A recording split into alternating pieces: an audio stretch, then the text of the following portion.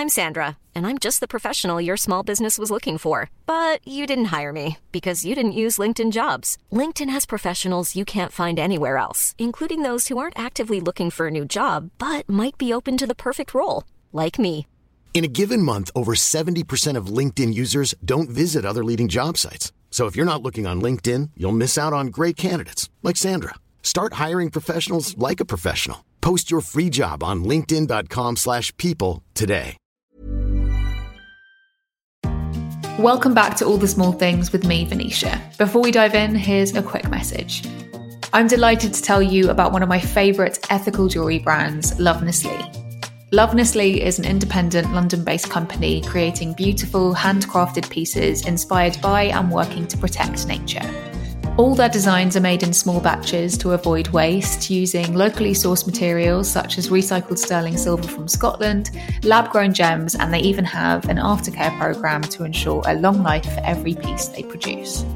Perfect for gifts, the Alphabet collection is great for something personal, with abstract letter earrings and pendants. If you follow me on social media, you probably see me wearing my V initial earrings, which I'm obsessed with. They're abstract and full of texture, reflecting how they're cast from nature.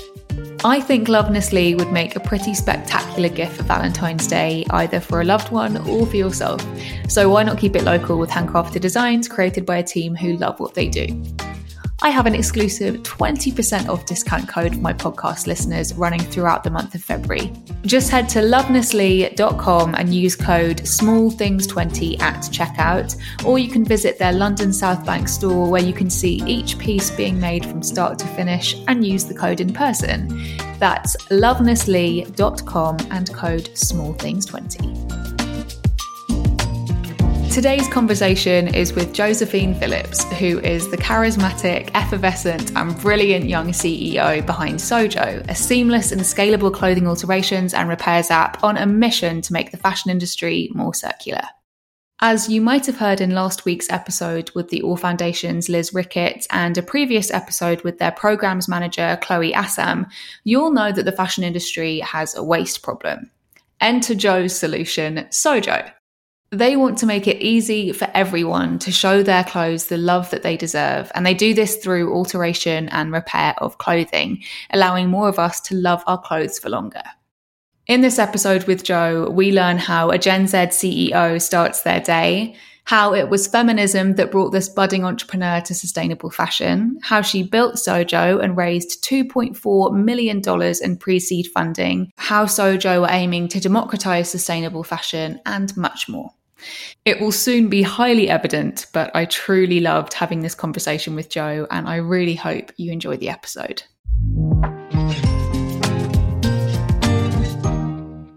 Joe, welcome to the podcast. I feel like this has been the longest time coming. I'm so excited to have you here.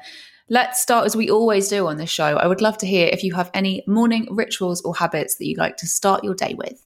Firstly, thank you for having me, Venetia. Super excited to be here. OG fan. We stan, Venetia. My morning habits, controversial, and it's going to scare off the audience.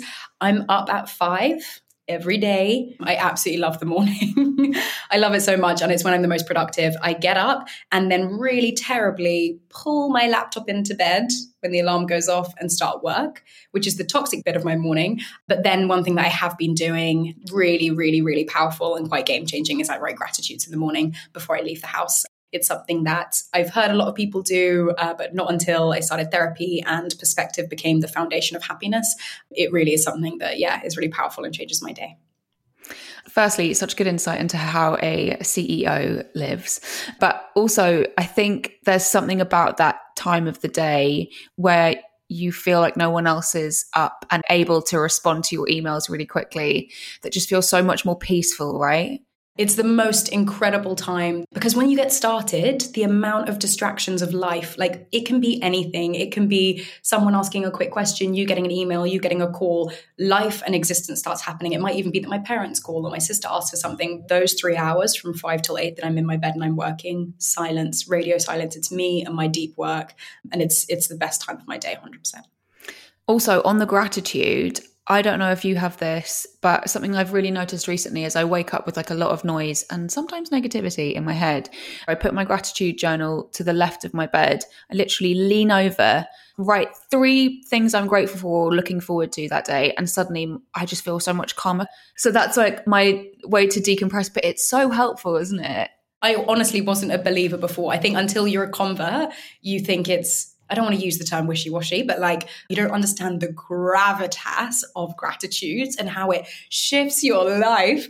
So yeah, it starts me off in the right way, but also not talking about the actual day, talking about holistically how it then makes me feel about life and actions and things happening. Always bringing perspective and gratitude to it just means like a state of happiness is so much more achievable.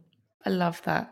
So before we dive into your app, Sojo, I'm wondering what your relationship with clothes and fashion was like when you were growing up. As a Gen Z, do you remember a time without fast fashion? No, I don't actually. I don't even want to say the names, but like we're talking me being an 11-year-old girl going to Primark. It's just what I did. And unfortunately, that went on way too long. And as we always say, fast fashion hypocrite, recovering addict, all of that kind of thing. That was me. And it was because we are totally blinded to the realities of it. I don't blame what happened or who I was at all. In the same way, I don't blame people who are now still partaking in it when they are unaware of what fast fashion industry means. There is such an opaque nature to the sector. But yeah, in terms of where I was at, it was a fast fashion teenage obsession, much like all of my peers and the sort of sector as a whole. So when did that start to change? And how did it kind of first shift and materialize in maybe your headspace and then also how you consumed clothes as well? I went through a difficult period in my 6th form. I joined this school that was only boys until 6th form.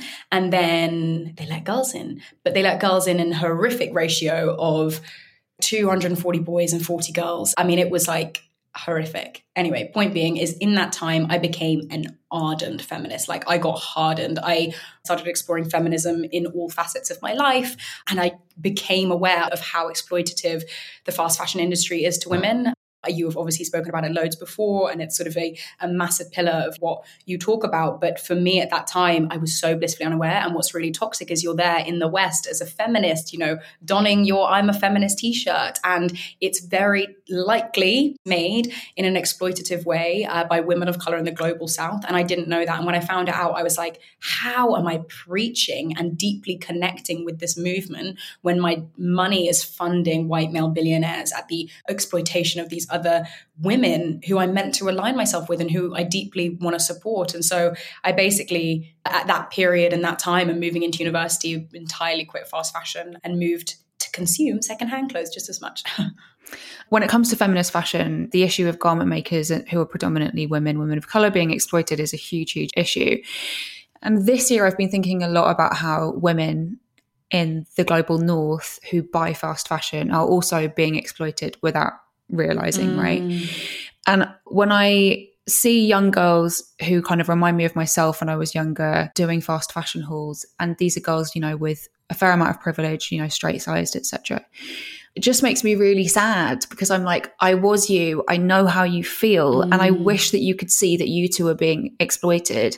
And also the pockets you're filling are the pockets of these like horrendous, predominantly white men or CEOs who don't care about you.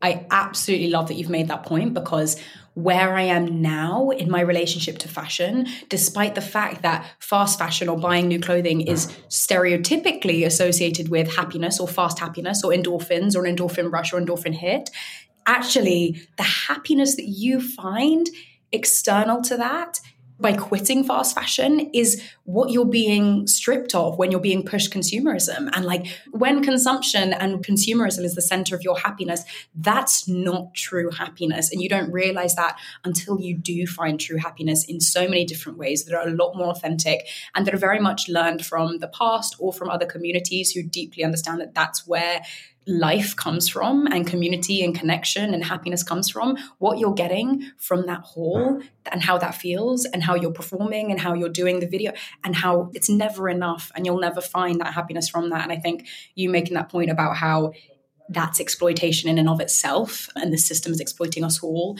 yeah, that resonates really intensely with me. One of the really interesting things there is how do we communicate that to young women, especially? Because it's no coincidence that you came to fashion through feminism and through kind of anger at the system and thinking about like different, I guess, systems of oppression and feeling like you were being exploited in some way. And for me, I think it's no coincidence that it came when I like was getting more into meditation and kind of slowing down and also getting older. But I think there's lots to think about in terms of like how can we communicate that to people in different ways. I would say a stepping stone for it, which is like the first stepping stone into sustainable fashion and connecting that to happiness, is that personal style piece. That naturally brings a slowing down of buying because you're not being pulled into trends. And also you can still be buying fast fashion and you're just looking for your personal style, but immediately you're thinking about your purchases more. You're thinking about what works for you. And if you are buying from fast fashion associated with your personal style, your deep intrinsic personal style, what materials, shapes, colors do you repeatedly wear and work for you, you are actually going to have a lot more item longevity from those items anyway. And then you're on a path. Like obviously then we'll move away from fast fashion. There's so many other ways to consume or not consume at all. But I think that's a really strong stepping stone because that happiness is actually immediate. So when you're shopping from that fast fashion brand and you're going to buy into the trend and then you stop and you think, what works for me? What materials do I like on my body, the way that they sit and the comfort level and what works well in terms of my color and my shape? And then you buy that item, you will feel good every time you're wearing it and you'll keep coming back to it. So that's always my first stepping stone of what I say to people. That is such strong advice. It makes me want to go old school, start creating collages, mood boards of the style. Pinterest, yeah. So let's talk about your entry point into setting up Sojo. Have you always been entrepreneurial? Did you always see yourself as someone who could be a CEO? Where does this stem from? I did indeed. And I think this is where it really comes into like, you cannot be what you cannot see energy. My dad has his own business. That representation was really important, but it goes beyond my dad having his own business. It goes into the fact that my dad's a Black man who came over in my grandma's belly from Sierra Leone in the 60s. And he grew up in 60s and 70s London. And obviously where they were starting out wasn't where I am privileged enough to say I am today. And that is enabled by him taking his own initiative, taking control of his fate and essentially creating what he wanted to create for him. And that is something that has been a massive inspiration, and also being able to watch him and see how he's able to create a life where he's been the most incredible father anyone could ever ask for, in terms of taking holidays when he wants and being there to be there when we come home from school every single day because he always worked from home. You know, all of those kinds of things. Inspiration. And it must have just by osmosis gone into me. I also think there's something to be said for it being a little bit of a genetic thing. I think some people are a bit more predisposed to starting a business, and it's why they're 5 years old and running a lemonade stand. Or I think I always had that gene and was always doing things. I started a few different things before Sojo, which we won't go into because like when you start stuff when you're young, it's always just a lot more embarrassing.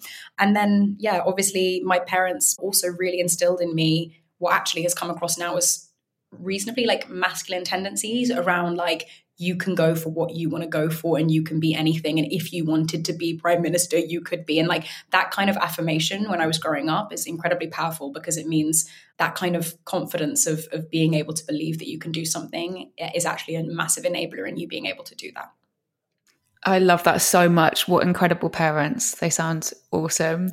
Another reason for me to get more obsessed with your family members. So let us talk about your alterations app, Sojo. It's on a mission to make fashion circular. It initially launched as a kind of Deliveroo, but for clothing repairs. So talk to us about Sojo. When did you come up with the idea for it? And how did you go about creating it? I had the idea during university. As I spoke to earlier, I moved from consuming first-hand clothes to consuming second-hand clothes. And the idea came about because secondhand clothes come in one size. That's it. You found a gem. You found a vintage, great, amazing secondhand gem. Great quality, great style, great price. Like you love it. What are the chances it's your exact measurements? I just realized that if the secondhand market is growing the way it was then, which Depop was taking off and people were really starting to pay attention to secondhand, if that's going to grow, there needs to be some sort of sizing solution because otherwise it's like there's a huge friction. But when I went to get something tailored for the first time, I didn't know where to go, who to go to, what they were like, if I could trust them. When I did, it was me getting dressed behind like a little plastic curtain didn't feel that comfortable. It was cash only. I didn't have any cash. It's incredibly inconvenient for that to happen. It was come back in 5 days and I didn't go back for 2 months because it sits on your to-do list and you never get around to going to do it. It was just really fragmented. It wasn't something that was made for the modern day. And I couldn't believe that actually the process was identical to it was when it was in the 1800s, like literally unchanged. Really, I was like, if we want to get young people engaging with a circular fashion behavior, which is tailoring and repairing your clothing, but ultimately they don't know how to sew. And so it was really like, how can we enable them to access this behavior in a really simple way? And the idea for Sojo was born, and the rest is history. Amazing. So how did you go from having the idea to setting up the business? This is actually like a really, really crucial part of Sojo's journey, because it's something I talk to a lot of founders about, because you can have a great idea where you're like, I would love this. But there's this book called The Mum Test. And it basically says that if you go to your mum and you say, Mum, you're always cooking. Sorry for the stereotype. Mum, you're always cooking. Wouldn't you love it if there was an app where each day you got a new recipe and like that could be something you cook? And she'd be like, oh my God, like that's so great. That's so interesting. Yeah, I'd love that. Whereas actually the right thing to do when you have an idea that you think is good is go to your mum and say, Mum, when was the last time you used a recipe? Mum, when was the last time you downloaded an app? And the answers to those questions will tell you she is not your target customer. You will not have an audience for it, because those people who you believe your target customer are never going to use the app, because the last time she downloaded an app was never. She has the same 3 apps that she always uses. She's not looking on the App Store for new apps. So anyway, the point being is that I read this book, The Mum Test, which was recommended by my university, and I went and surveyed over 300 people with mum test proof questions, which said, do you know how to sew? Do you shop secondhand? Do you have issues with sizing? When was the last time you went to a tailor? And basically the answers to all those questions from all those people is meant to 1 + 1 + 1 + 1 equals your startup idea. And that really validated it for me.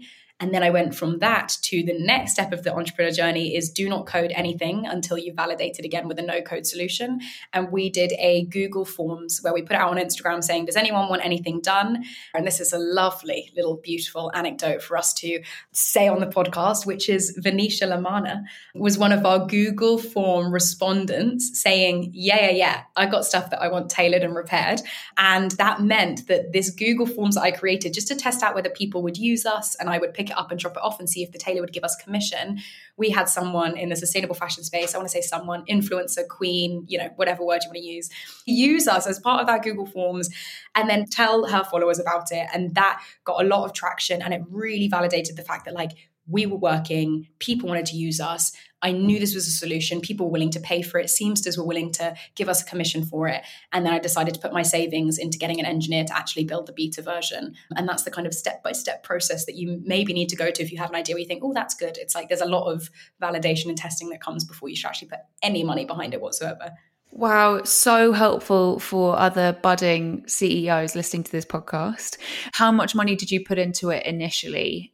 I put in $8,000 into Sojo at the beginning, and that was savings from selling on Depop during university, and I was waitressing before and during university, and I did some tutoring as well, so I'd save some money. Put that into Sojo entirely only on developer costs. I mean, at that stage, everything else was done by me. And then also we were really lucky to get a couple of grants, $4,000 from a university grant. And then we got $5,000 from the Mayor of London's entrepreneur competition. So I was basically applying for grants, trying to get some money and backing of the idea, which they have for early stage female London-based founders. So definitely look into those. And in total, I think pre sort of any other funding, it was about, 12, 16 grand in total, something like that. And so from then you launched the app and presumably you got people signing up and using it. What were the kind of initial realizations that you had straight after launching it? And how long was it before you kind of perhaps rethought the app?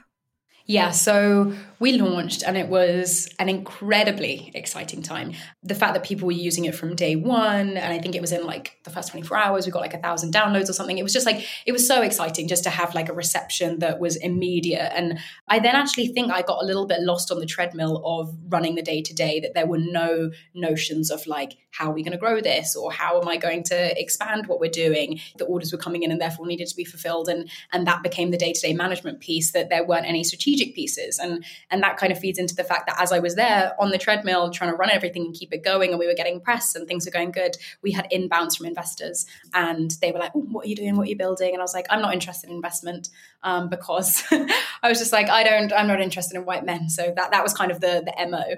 But basically realized and sort of came across a lot of incredible diverse investors who really believed in what I was doing and me, which I was very surprised at because I just had such a skeptical view of the world and landscape investment. And then realized that if I wanted to take it to any other form of another level, we wanted to take on a little bit of investment last year, angel investment, which is where individuals put in their money as opposed to sort of venture capital funds. And that meant that we really rethought what the future of Sojo would look like. And in that time as well, we'd also had like inbounds from brands who were talking about how they could embed more circularity into their business model. And I was thinking about what that might look like for the future of Sojo and what that would enable when it came to sort of impact and scale. And so there are many questions, but ultimately got a little bit of funding, managed to then hire a couple of people. My wonderful engineer who'd been working on Sojo, from the beginning, I was able to hire him, which was super exciting. And then it's kind of, gone from there, and we've developed a bit in terms of what we're doing and how we're focusing on things. And we've also raised a bit more money. When you say a bit more money, understatement of the century, earlier this year in 2022, you raised $2.4 million in pre-seed funding, which is the earliest stage of funding for a company. I had to type that into a search bar because I'm a complete novice with this stuff. $2.4 million with backers including the founder of Depop, Simon Beckerman. Huge congratulations. That is such an achievement. It's huge. And also what's quite funny is like when you're pitching for it, it's all hypothetical. And then like it hits your bank account and you're like, wait, what? What does $2.4 million mean for a company like Sojo? And how do you go about using that money to develop the business? Yep. So to give a bit of an insight into the startup landscape, that money is stereotypically meant to last your company about 12 to 18 months. So you have 12 to 18 months to spend the entire thing. And then you should be raising another round of funding, which may look like somewhere between 6 and 10 million or more, depending on where you're at in terms of success. And then that's meant to last another 12 to 18 months. And then you're meant to raise 50 million. It goes on and on. So like when I finished my fundraise, and it was an incredibly, incredibly stressful time of my life, my sister was like, God, I'm so glad that's over. And I was like, no, now the real work begins. We've got 18 months to deploy this money to grow a massive amount. And then I'm going to do this again, but I'm going to do it 5 times bigger.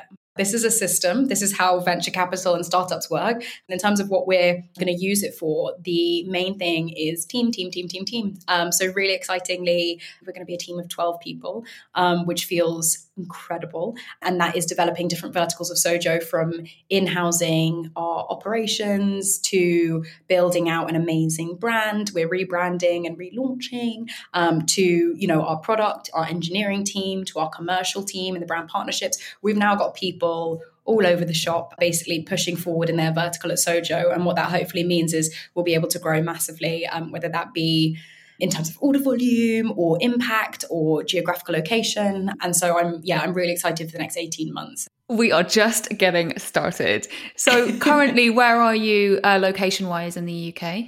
We're just in London. That's something that I thought I'd move quicker on in terms of being like, we can grow as much as possible. But actually, we need to create the perfect operational structure here in London to then replicate. And actually replicating the thing that doesn't quite work is a really wrong thing to do. So despite the fact that when I launched, I was like, we need to grow into the next few cities ASAP, it's actually about getting it really, really right. And then the moment you've got like something that can be plug and played everywhere else, it will probably be that we're like in London, and then it will end up being that we grow very quickly after we've got it perfect here. That makes perfect sense.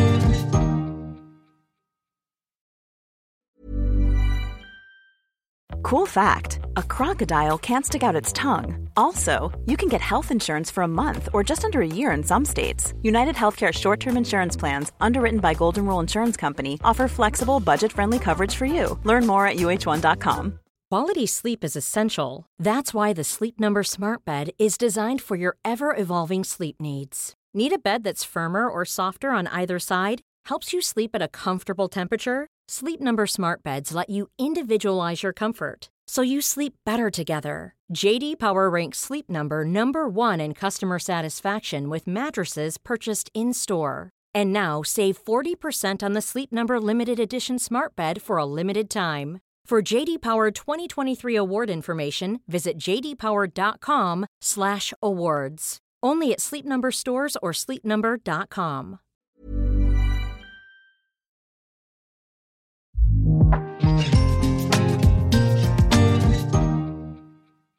So since launching, you have partnered with big brands like vintage clothing store Beyond Retro and Copenhagen-based contemporary fashion brand that you might have heard of called Ganni. Tell me the direction that you see the business going in, because obviously there I've mentioned two really great brands. One is a vintage brand, the other is not perfect, but very transparent about their kind of sustainability credentials and where they see the business going. And I know you are someone who is like very ethically minded and like you care deeply. So where do you see the future of Sojo going? And also, does your code of ethics, your personal code of ethics ever kind of get in the way a little bit? There's definitely been a lot of thought that's gone into what we're doing, why we're doing it, and what the future and impact means. And I think we've kind of settled on two really key things. The first is clothes that fit well and last a long time. That's our pillar. Also, the second thing is returns in fashion are hugely problematic, but totally underserved in terms of a solution there. And what that means actually is it's like over 30 billion kgs of CO2 globally happening because of fashion returns going all over the world, being reshipped and shipped and reshipped and shipped and all of that kind of thing. And fashion return rates for brands can be as high as 50, 60, 70%. When you're selling hundreds of thousands of items a day, that is so many returns and so much repackaging. And sometimes those items aren't actually being resold. And so there's this sentiment that Sojo is now thinking about, which is, given the fact that 54% of returns are due to poor fit, how can we actually access those customers to get those clothes to fit them better so that that return isn't making its way to a fulfillment center in Europe or a fulfillment center in the US or isn't being repackaged? And how can we ensure that those clothes fit that customer well and last a really long time? And I think what our package now is, and the reason we're approaching it through a B2B lens, is thinking about scale. So accessing customers that are already there and changing the way they think about clothing is kind of the MO of what we're approaching with Sojo. So we want to get customers to try tailoring for the first time. We want them to understand that after something's been bought, there is a life that needs to be lived in that clothing. It needs to fit you well. It needs to change with your body shape if you change. It needs to be repaired if it's broken. And so the way that we're going to approach our existence in this fashion landscape is like in a really sort of like mass market way. We want to get everyone to think about tailoring and repair. Notions around ethics and what brands I would or wouldn't partner with were really difficult because like there's this whole blanket of what I wouldn't partner with. And then thinking about how those customers need to be taught about caring for clothes after they've been bought and need to be taught about slow fashion. And also those clothes are the most likely to be thrown away and those clothes are the most likely to break and the most likely to need repair. I then basically decided that clothes being tailored and fitting you well and changing with you, and clothes that need to be repaired and can be repaired in a really great way that maybe is free because the brand's paying for it, that should be something for every item of clothing. I'm not discriminating based on what a brand is or isn't doing. The fundamental thing is we believe in clothes fitting someone really well and lasting a long time and teaching people about change and teaching people about slow fashion. That was with all people and all clothing. So whatever age, whatever bracket, whatever market, whatever gender, we want to service them with those two foundations of what we think is like slow fashion. Absolutely adore that. It seems like you are now so clear on those foundational pillars, which is just awesome to see. But also what you've just described, it sounds like truly democratic, accessible fashion. And I had an amazing digital creator who writes for Vogue called Marielle Elizabeth on the podcast recently, who mainly talks about plus size fashion and accessibility. And if one thing is so clear, it's that we need fashion in whatever form to feel like it is for everyone. And especially we need the sustainable solutions to feel like they are for everyone and accessible to everyone. And meanwhile, while you're doing this amazing, important work with Sojo, I feel like you can rest assured that there are lots of people trying to get legislation through, which means that garment makers are going to be earning fair living wages, and we're putting caps on the amount of clothing that fast fashion is producing, and big fashion, not letting luxury off the hook here, are producing in the first place. We have to kind of potentially zoom out a little bit and think, what are we all doing as individuals, brands, corporations, consumers, campaigners, whatever it is that we are, and think of it as a kind of collective action. But I think what you've described sounds awesome. I'm so glad you said that as well about the legislation, because from my mind, it's been contending, also thinking like, how do we fit in when there is like grassroots activism happening? That is something that also like my nature would be pulled towards. But actually, it's like everyone's got a pillar, everyone's feeding into the system, trying to get brands to change from the inside, trying to get consumers to change. Like ultimately, like the vision is really that a customer uses us via a brand to just shorten their trousers. That's it. They wanted their trousers to be a bit shorter. Then they are part of our CRM, they are part of our newsletter list, which hopefully develops into getting them to think differently about clothing. And they're part of that, we're here to care for your clothes. And do you know what that means? And let's teach you about it. And it's not as obvious, but it's really like foundational. And I think that is an approach where we're coming at it from the brand piece, but we've got that consumer piece, and we want to help funnel into a legislative piece. And we want to sort of be a part of that. It's like there's so many pillars. In the same way when people say like the future of fashion is enter a word, I don't believe it's any one thing. It's a combination of all the different approaches that we can bring to clothing. It's not the future of fashion is renting it or the future of fashion is resale. There are so many ways to think about clothing. And fundamentally, like a really strong pillar of what Sojo believes is like slowing down consumption. And that is why you're tailoring that piece, because you're not wearing it once and throwing it away. And I think that will just like embed itself in the psyche of a lot of people who end up using us and hopefully becoming converts of approaching their clothes in this way.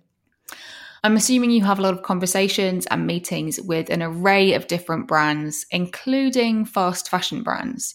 I think a lot and research a lot about their sustainability pages on their website and how they say a lot, but they don't really mean much. And they just seem like they're all saying the same thing and it's just an add-on. How does that differ to Sojo's model? It's kind of funny because we were just like redesigning our website at the moment, and just even the conversation of thinking like, do we have a sustainability paragraph? And it's like, no, the entire embedding of our service and website and existence and all the things we're talking about is about circular and slowing down fashion. And it's like, again, I'm ready for the move from brands to come away from like that paragraph or that team or that budget to like move into just the whole ether of the brand and the way they think about business as a whole. That is so fascinating. And I'm sure you'll be inspiring them in a multitude of ways. I'd like to talk about the challenges of being a CEO and also a Black woman. Only 15% of CEOs in Fortune 500 companies are women, with only 1.2% of these companies being helmed by a Black person. That's a stat from the World Economic Forum. What are the hurdles of being at this intersection and trying to build a financially viable business? There's two halves of this, like the being the CEO piece. It's so hard, so hard to start a business and try and run it every single day. Like every day is a learning. Even what's so exciting about having these new team members start, there's a lot of inadequacy that comes from inexperience that you have to overcome. There's so much learning. Growth brings learning, investors, brands, commercially. There's just so many things to think about. And coming straight out of university, it's definitely been a challenge, and there's like a lot of weight that comes with that. And then on the other side, obviously like being in spaces and rooms where you're often the only one, and or even just like the sort of back foot energy of going into investment pitches. And like, I think one thing that I've said previously is like their model of a successful CEO just doesn't look like this. And so it's very difficult to innately believe that this is going to be the next billion-dollar company they want to back. I think that's like where we're getting into sort of like that unconscious bias piece. But even just like as the camera comes on and I'm sort of like there to be like, hey, like I'm going to be pitching, I'm already like, wow, like I know they're going to see this and then immediately have that like deep rooted thing. And then there's a whole other part of dynamic of some experiences during fundraising, which are less unconscious and more just like conscious. I'm sorry to hear that. My mindset has really been shifting outside of the fundraise in a really positive way. Like I'm so lucky to be backed by like the Google Black Founders Fund. And I'm really lucky to get really great mentorship and support from some incredible Black investors. And there are so many women's networks like the Stack World, which are incredibly supportive specifically of female founders. And like I just think that the reframing since the fundraise and since, then we then have the money in the end, so like all of that drama's over, it's really like just seeing it as a superpower of like no one understands the market like I do, because I think I came into it as a young Gen Z sustainable fashion enthusiast, and a guy who was 50 and white male who'd started 4 businesses before never could have done this in the way that I have. So I think it's just like flipping it and looking at it as a superpower. And also, I know we were joking about it before, Venetia, but trying to approach all the failures with me being a CEO with a kind of relaxed journey attitude of just being like, it's going to be what it's going to be. I'm going to do the best I can. I'm going to learn as much as I can. But this pressure that I'm putting on myself isn't helpful for anyone. I can imagine that space you have created for yourself, and also that has partially come to you, because I know a lot of people have come to you with your mentors and your investors and your sister, your family, your co-workers.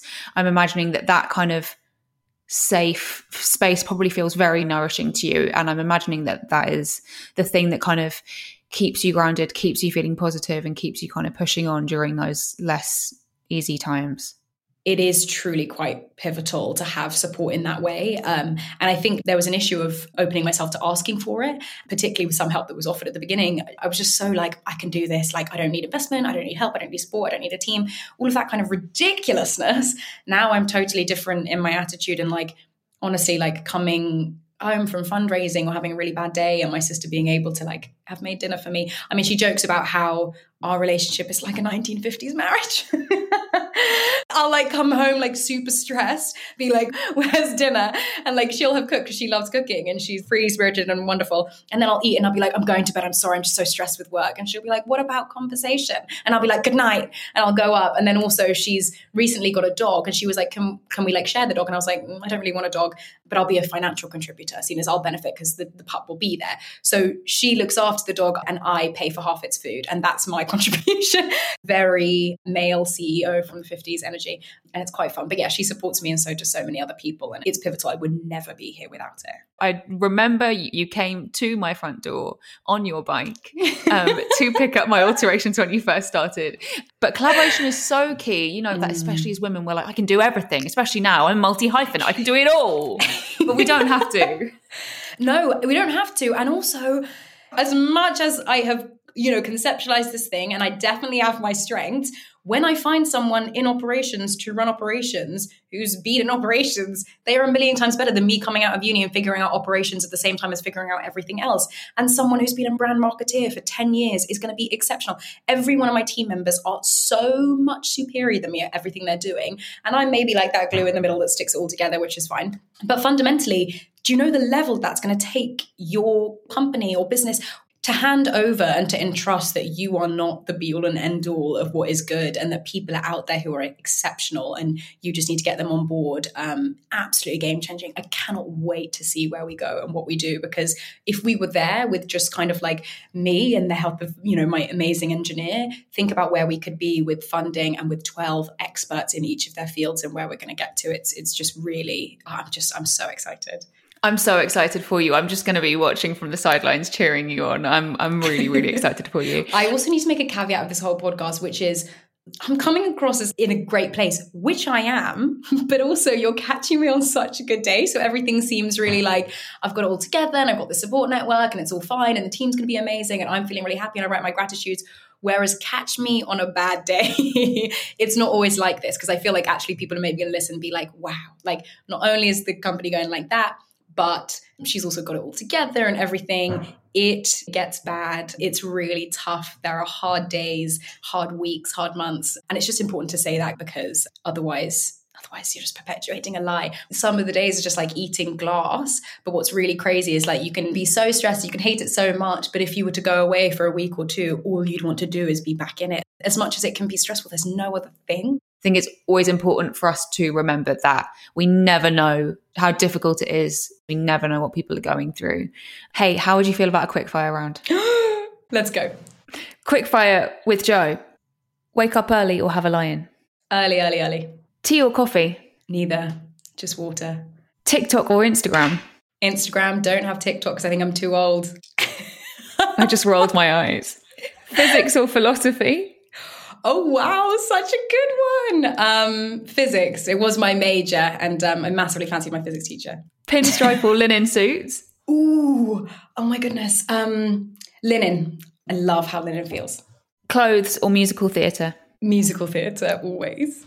Moulin Rouge or West Side Story? West Side Story. Autumn, winter or spring, summer dressing? Every time. Summer.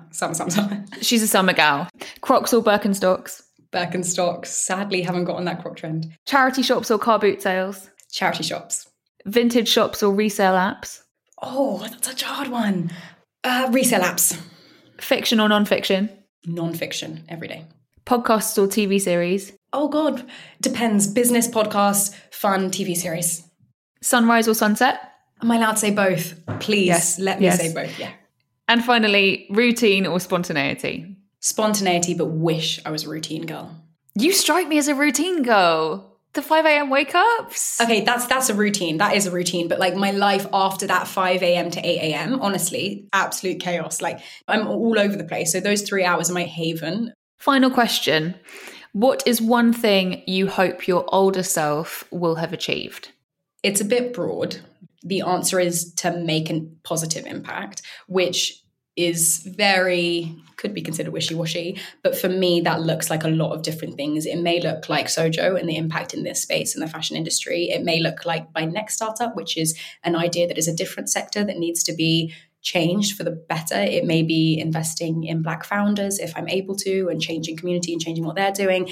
There's loads of different ways that can look. And all I want to know is when I get to that stage, I can be like, I had a really significant positive impact, not in a way that was in my one bubble of world, but actually that really made sort of like game-changing, industry-wide, sector-shaking impact. I have a good feeling that that's going to come to fruition. I'm so grateful, Josephine, for you coming on this podcast. I feel like it's been a long time coming. We can continue the chat. Gotta get to my day. Thank you so much for listening to this episode. If you're new to All the Small Things, I will leave some recommended related episodes in the show notes for you to enjoy. If you have a spare moment, please do share this conversation with a friend who you think might enjoy it, or on your Instagram stories, or better yet, please leave me a 5-star review on your podcast player. I will see you back here next week, same time, same place. And in the meantime, I'm wishing you the best possible day.